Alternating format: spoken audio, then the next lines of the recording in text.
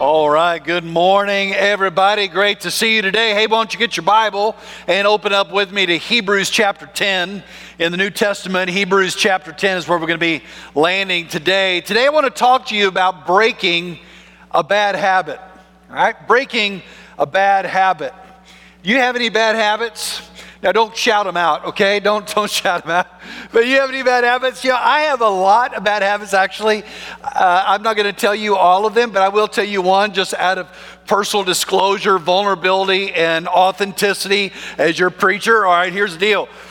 One of my bad habits is I am a nail biter. I confess it, I'm a nail biter. Any nail biters in the house with me? Made me feel a little bit bad. Oh, they're my tribe. There they are. Go ahead and confess it, it's okay. I mean, if I am watching a movie and it's like intense, somebody go, Craig, and I'm like, I've got my fingers in my mouth. I don't know why I do that. I hate it. It's gross, but I have done that forever. If I'm like thinking deeply about something, I don't know why I do it, but it's weird and gross. But it is definitely a bad habit. Your bad habits may be completely different. Maybe it's leaving your socks on the floor. Maybe it's eating too much, staying out too late. Loving junk food, whatever the thing is that you do, we all have bad habits. And I was reading this week an article by a guy named James Clear. James wrote a book called Atomic Habits. Sold over 3 million copies worldwide. And it's really about how do you break bad habits and how do you grow good, positive, healthy habits. But in this particular article, he said this, quote, most of the time, bad habits are simply a way of dealing with stress and boredom. Now, I thought about that. You know, you get stressed, so you overeat, or you drink too much, or you smoke too much. You're bored, and so you shop online, or you binge on Netflix, or you don't break off that bad relationship that you once had. Stress and boredom. Let me ask you something. Has your life over the last 9 months had any stress or boredom as a part of it? Yes. We've all been living in a season of stress and boredom. And probably you developed some bad habits along the way. I was talking with somebody the other day and they said, yeah, I got 20 pounds of bad habit, through COVID that I'm now having to deal with. And so we all have these bad habits, but what do we do to try to break them? A lot of New Year's resolutions are about trying to break some bad habits, trying to pick up some good habits. And of course, there's some bad habits that affect you physically. But what I want to do today is I want to talk about a bad habit that affects you spiritually. In fact, if you don't understand that this is a bad habit, if you don't correct this bad habit, it will keep you from really walking with God in the way that God designed you to walk with Him, all right? And we find that in Hebrews chapter 10. We're going to pick up reading in verse 19, all right? So this is the Word of God. Amen. There are a few of you that remembered. I'm going to say that, and you're going to say amen in a rousing affirmation, all right? Ready? This is the Word of God. Amen. Awesome. Therefore, brothers and sisters, since we have boldness to enter the sanctuary through the blood of Jesus, He has inaugurated for us a new and living way through that curtain that is through His flesh. And since we have a great high priest over the house of God, let us draw near with a true heart in full assurance of faith, with our hearts sprinkled clean from an evil conscience and our bodies washed with pure water. Let us hold on to the confession of our hope without wavering, since He who promised is faithful.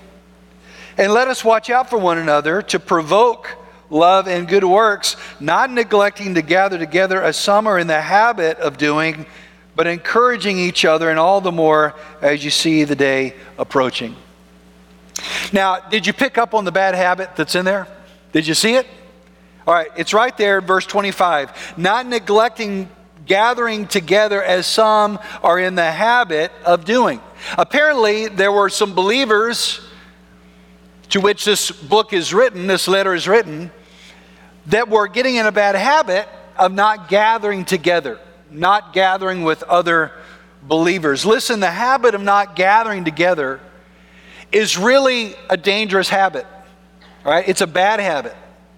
In fact, let me just put to you this way. If you're looking for a big idea of this talk, here it is. A gathering together with believers is essential to your spiritual health. Gathering together with other believers is essential to your spiritual health. Now, we're in this series called Essentials, right? And I've already talked about the essential of prayer. I've talked about the essential of God's Word. But now I'm going to talk to you about the essential of community, the essential of fellowship, the essential of being with other believers. That is a essential. It's a non-negotiable. And by the way, this is really current, very relevant for us right here and right now. During the COVID crisis, I like to call it, of course, churches were shut down all across the country, right, for several months.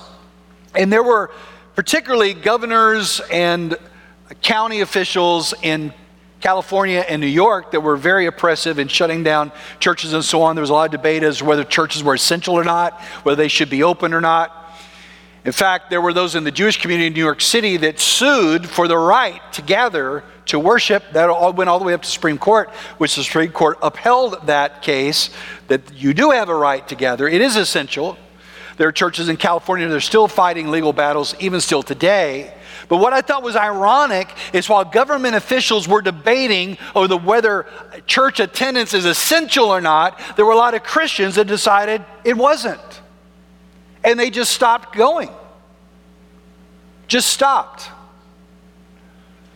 And what I really believe is what's happened over this last 9 months is really actually a good thing for us, because what it's happened is it's created this environment where I have to decide, is this really essential or not? Is it essential or is it optional? Is it essential or is it, does it really matter? Do I have a conviction here? Does God really speak to this, or does he not speak to this?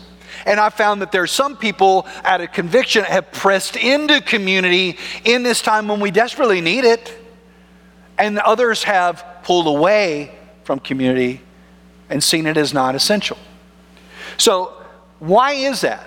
Why do some Christians do not believe that it's important to gather together? Now, let me just say from the outset that there are some legitimate reasons why you don't gather with other believers. There are legitimate reasons why you should not. For example, if you are sick, right? Or if you are at high risk for COVID, or you're dealing with a lot of physical problems that it would not be wise for you to be around other people, of course you should be at home. That's why we offer online, right? If you have physical abilities that you cannot allow you to gather with other people, and there's some brothers and sisters that really struggle with that, then that is certainly a legitimate reason. There are some emotional reasons that folks cannot do that right now, and I get that. There are certainly legitimate reasons to not gather, but there's also a whole other category of folks that just decided it's not important. It's optional. And so the real question is it essential or not? Is it essential for you or not? Is it essential for our church or not? So that's what we're talking about here. And by the way, this is not just a debate among government officials. This is even a debate among pastors. There was a megachurch pastor that was speaking at Liberty University a couple of weeks ago, and he was making the statement he didn't think it was essential for churches to gather. And he said this, and I'm quoting here. He said, quote, "I hear people say, the Lord commands us to meet. The Lord commands us to meet. He does not," end quote. And that, of course, was extremely controversial, especially among pastors and leaders.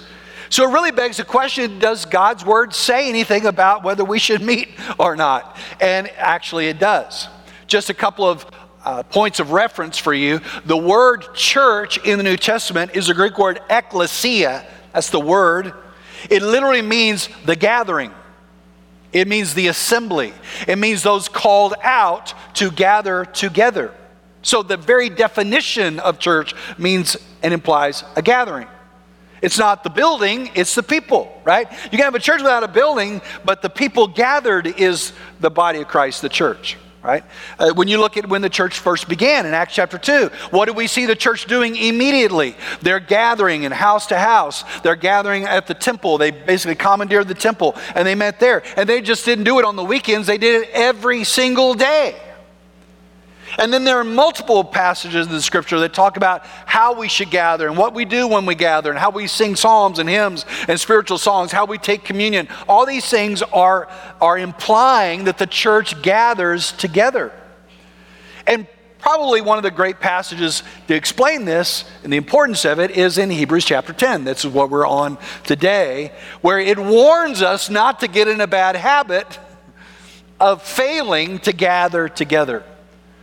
It's a warning for us. And really, he goes on to explain why this is so important. Listen, gathering together with other believers is essential to your spiritual health.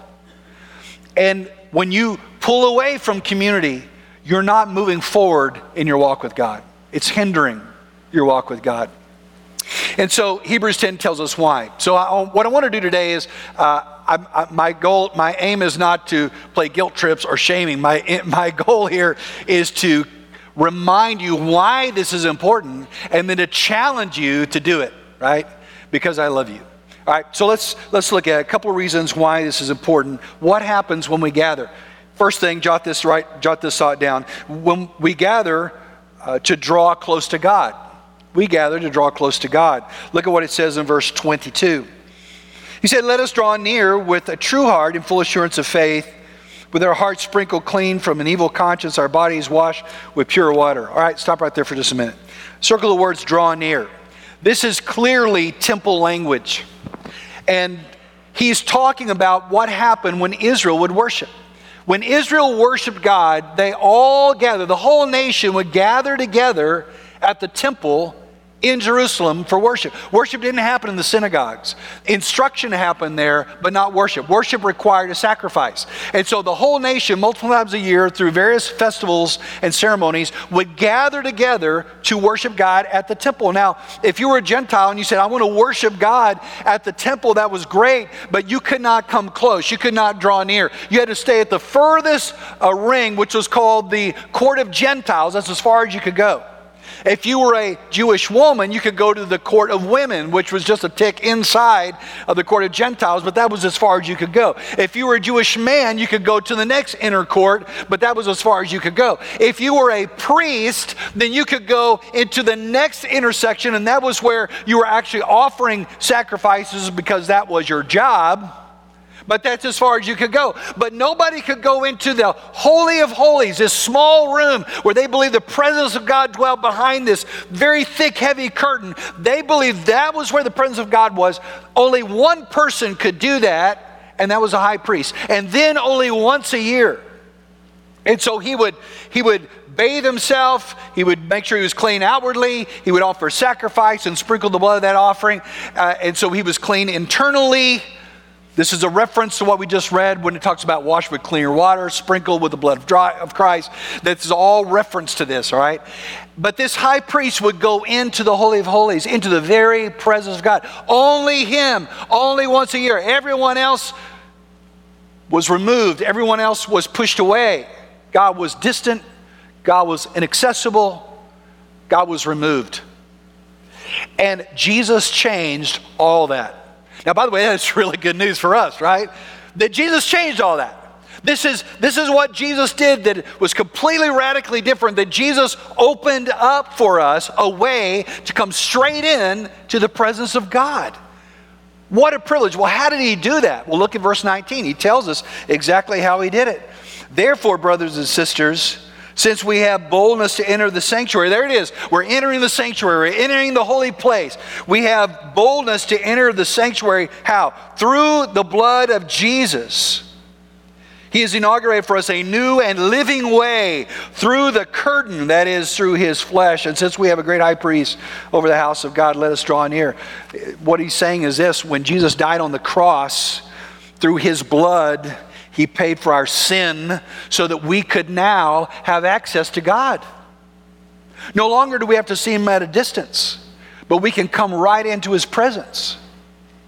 It's almost as if he said, when the body of Jesus was torn on the cross, that the curtain that separated God from us was torn. That's exactly what happened. In Matthew, it tells us that when Jesus died, when he finally died, there was an earthquake, and that curtain in the Holy of Holies that separated God from the people was torn from top to bottom. It was almost as if God was saying, I'm now making a way for you. You now have access to me. I'm making a new and living way, access to my presence. That is an amazing thing. Now, understand, we're talking about why we gather together. What I want to point out to you is while that is theologically amazing, somebody say amen, he's talking in the plural, right? He's talking in the plural. He said, let us draw near. And what that means is that this access to God is not only something that happens to me privately, and it is something that happens to me privately. I can sit on my couch in the morning, I can open up God's Word, I can slip down on my knees, and I can come right into the presence of my Father, and I can share with Him my heart, and I can hear His heart. What a beautiful, wonderful privilege. But it also means that as we gather together, that we can draw near.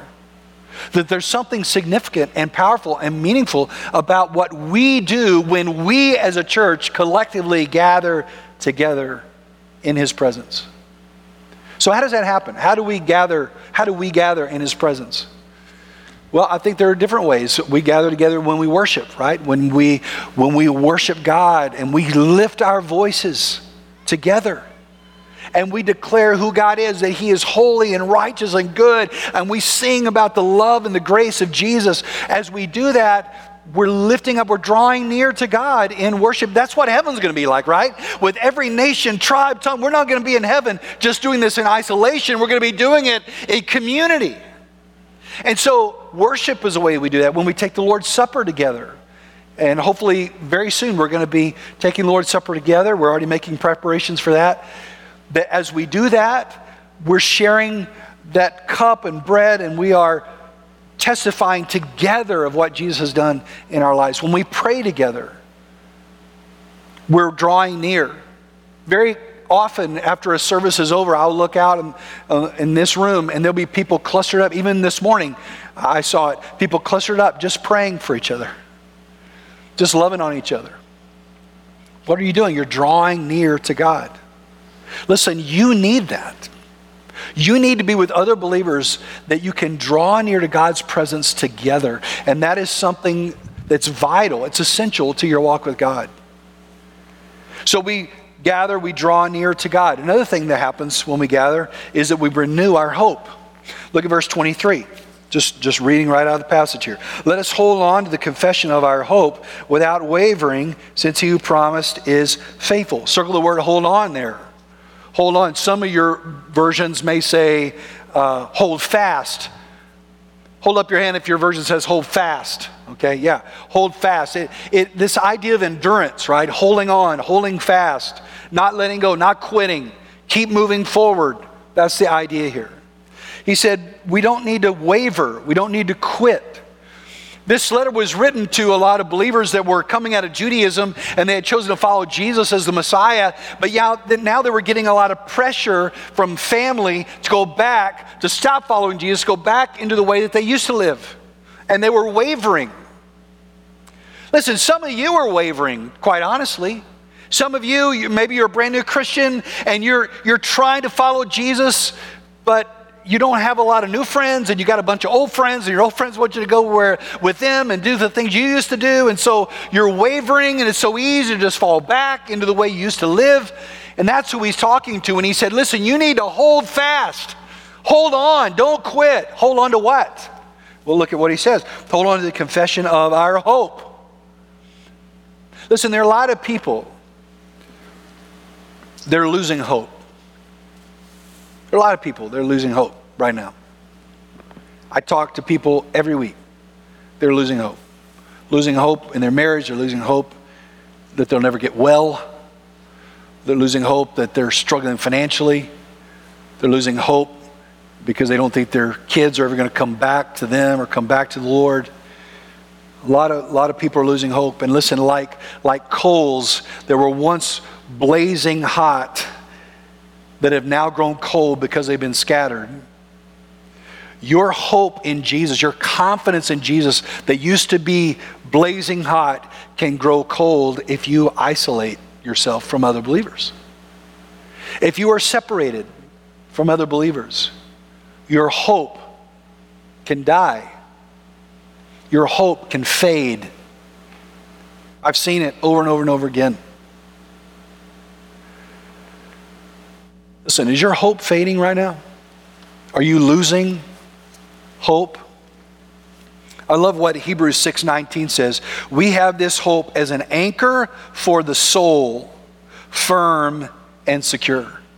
It's like hope is an anchor, the hope of the gospel, the hope of God's promises, the hope that the Bible is true, the hope that God will never leave us or forsake us. That hope is like an anchor so that when the world gets crazy, we're tethered to this steadfast hope. You see, I really believe that discouragement is one of Satan's greatest weapons against believers. And if Satan can get you isolated, right? If you're just kind of on your own and you're not with other believers, then all of a sudden you're just left with your own thoughts and your own worries and your own fears and your own anxieties, and they just grow and grow and grow, and pretty soon it chokes out the hope of the gospel that we have. The hope of God's word. And that's why you need somebody, as Hebrews says, you need somebody with you that will remind you that he who promised is faithful. Hey, God's word is faithful. God's word is true. You can stand on it. Look at what God did for me. I know he's going to do that for you. We're with you. We're going to walk this through with you. That's what we need. And as we gather together, we renew our hope and we renew our confidence in God. Here's another thing. When we gather, not only do we draw near and not only do we renew our hope, but when we gather together, we serve each other. Look at verse 24. He says, and let us watch out for one another to provoke love and good works. Now, it's really interesting. Some versions say, let us consider how to spur one another to love and good works. If your Bible has the word consider, raise your hand. Okay? Yeah, consider. What's interesting is the word consider literally means to look at. In Hebrews, when it says, consider the attitude of the Lord Jesus, consider the Lord Jesus, what it means is look at the Lord Jesus. Look intently at his example. So if you drop that in here, when it says consider one another, it means to look at one another. So the CSB, I think, really does a good job of translating this. It says, let us watch out for one another to provoke them to love and good works or good deeds. What he's saying is this. It is so easy, folks, to get inward focused. To just think about me and my needs and my wants and my desires and my hurts and my worries and my fears and all the stuff I'm going through. And everything just turns inward. And of course, when you're isolated, when you're alone, that's all you have to think about is you and what you're going through. But one of the reasons why we gather together is because when we gather together, you got to look at somebody else, right? And guess what? They got needs too. And they've got worries too. And they got their own battles too. And they got their own problems too. And so what we have to do is when we gather, we have to turn outward. And we have to consider them. We have to look out for one another. And we have to consider how we can stimulate them to love better, to love well, and to serve God well. It's an amazing thing. This is actually so good for us to be together because now we're focused on each other, on someone else, and not just on ourselves. And I've seen this happen every single week. Every single week, I watch this happen. I am usually here before just about anybody. I'm one of the first ones on campus. And I meet with a group of guys and we pray together before any of this ever gets started. And I watch people come on campus. And what happens is hundreds of people come on campus with their sleeves rolled up to go to work, right? They're working in the parking lot. They're running the golf carts. They are manning the stations to greet people. They're making the coffee for you. They're getting the curriculum ready for the kids, or they're walking over in the student area and they're getting everything ready for that group time. They're preparing their lesson. They're getting everything ready for you so that when you come and everything is prepared for you. There are no elves that live at the church, right? There are no little angels that do that, right? It's just people actually come and they do that kind of stuff. And it's an amazing thing. And why do they do that? Because they are focused on someone other than themselves. It's a beautiful thing. I saw this happen during the pandemic when we could not gather together in this room and worship together. And yet I saw you go out, and I saw hundreds of you at Baylor Hospital worshiping in the parking lot, praying over doctors and nurses and physicians and administration, praying over sick people, praying that God would bring healing to them. That was a beautiful thing, thinking of someone else. I saw you feeding the homeless, caring for first responders. I saw you praying for teachers. And there's something beautiful and there's something magnetic about a group of people that's not just about them, but about spurring one another on to do something motivated by love, to do something good for the community and for each other. And when we gather together, what this author of Hebrews is saying is, listen, we need that. Let me ask you something. Who are you serving? Who are you investing in?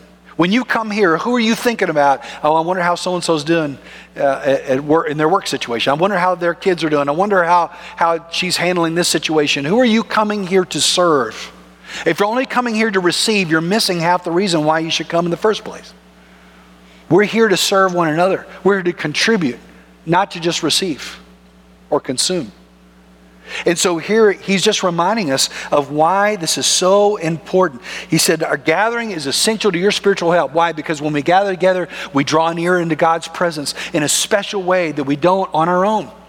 When we gather together, we remind ourselves that God is faithful, and we renew our hope, and we endure, especially in really difficult times.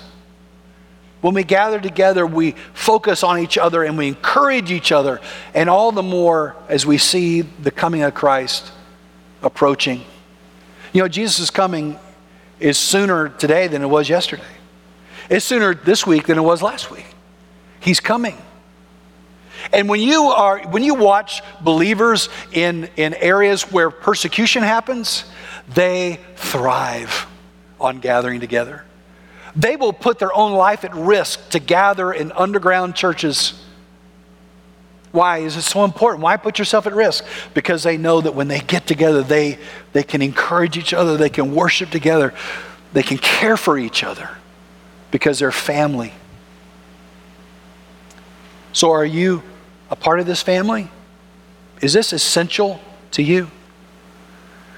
If you've fallen into a bad habit, then I want to help you have a couple of ways to get out of it. So for about the next minute and a half, let me just talk to you through a couple of things that you can do to get out of a bad habit and really to make it a habit that this church family is important and essential to you. Here's the first thing. When you look back to James Clear in his article about breaking a bad habit, he gave us some ideas that I think are helpful. First thing is this: ask yourself the question, what kind of person do I want to be? What kind of person do I want to be? Do I want to be a person that walks with God, a person that invests in others, that serves others? Do I want to be a person that is leading my family to love the Lord and love God's family? If the answer to that is yes, then you need to bump gathering with believers to a top priority. That needs to be known. You can't say, I want that, but yet you never show up, right? If you want that, then you need to be there. Right? And so what kind of person do you want to be? Second thing you can do, and this is really super practical, is just make Sundays special. Plan for it in advance. I love Sunday mornings. I mean, I love Sundays, period, not just Sunday mornings. I love the whole day. It's my favorite day of the week, and it's not just because I'm a preacher, all right? Yeah, you're supposed to. And it's not because I was born on Sunday morning, even though I really was. Little tidbit fact. You know, born to be a preacher, right? Born on Sunday morning, 8 a.m., just in time for the first service. But I love it because I gather with a group of guys before everything gets started, and I pray, and then we have time to study God's word, and we worship together, and I get to see people that I love.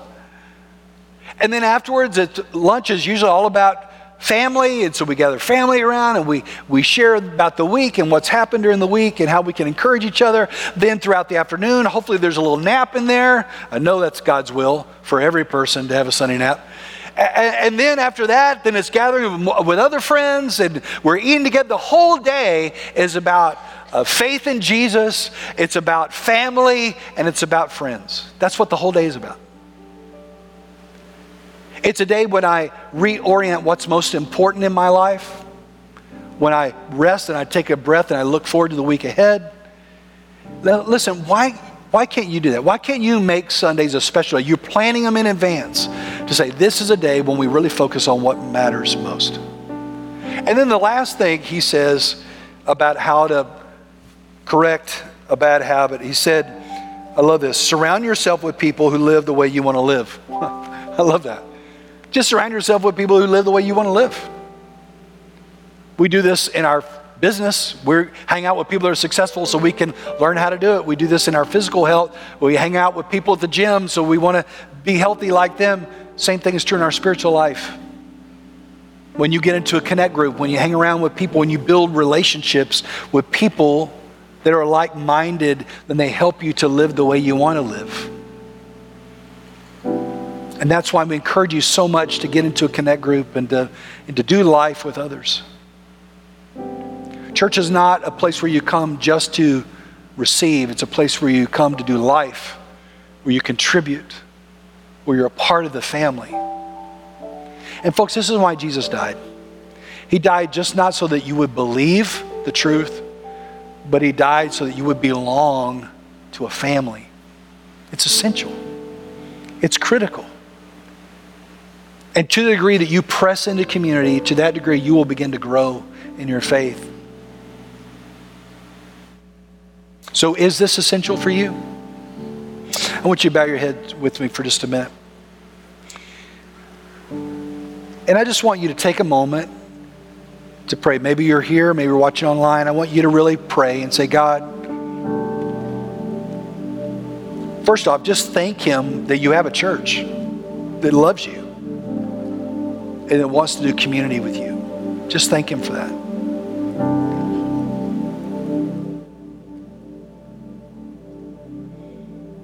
Ask him to help you make it a priority to gather with other believers.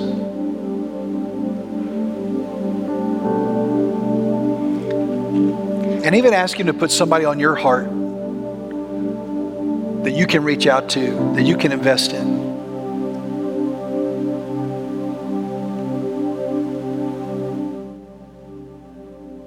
Father, we thank you for this church. We thank you for our church family. We thank you that even now we can draw together into your presence, that we can be encouraged and built up and we can serve others.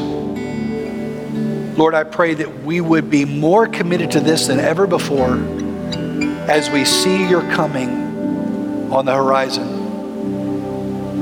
Lord, we want to be men of faith, women of faith, people committed to each other and committed to the gospel, committed to your mission until you return. So Lord, help us just put our yes on the table before you to say, God, whatever you want in our lives, that's what we want.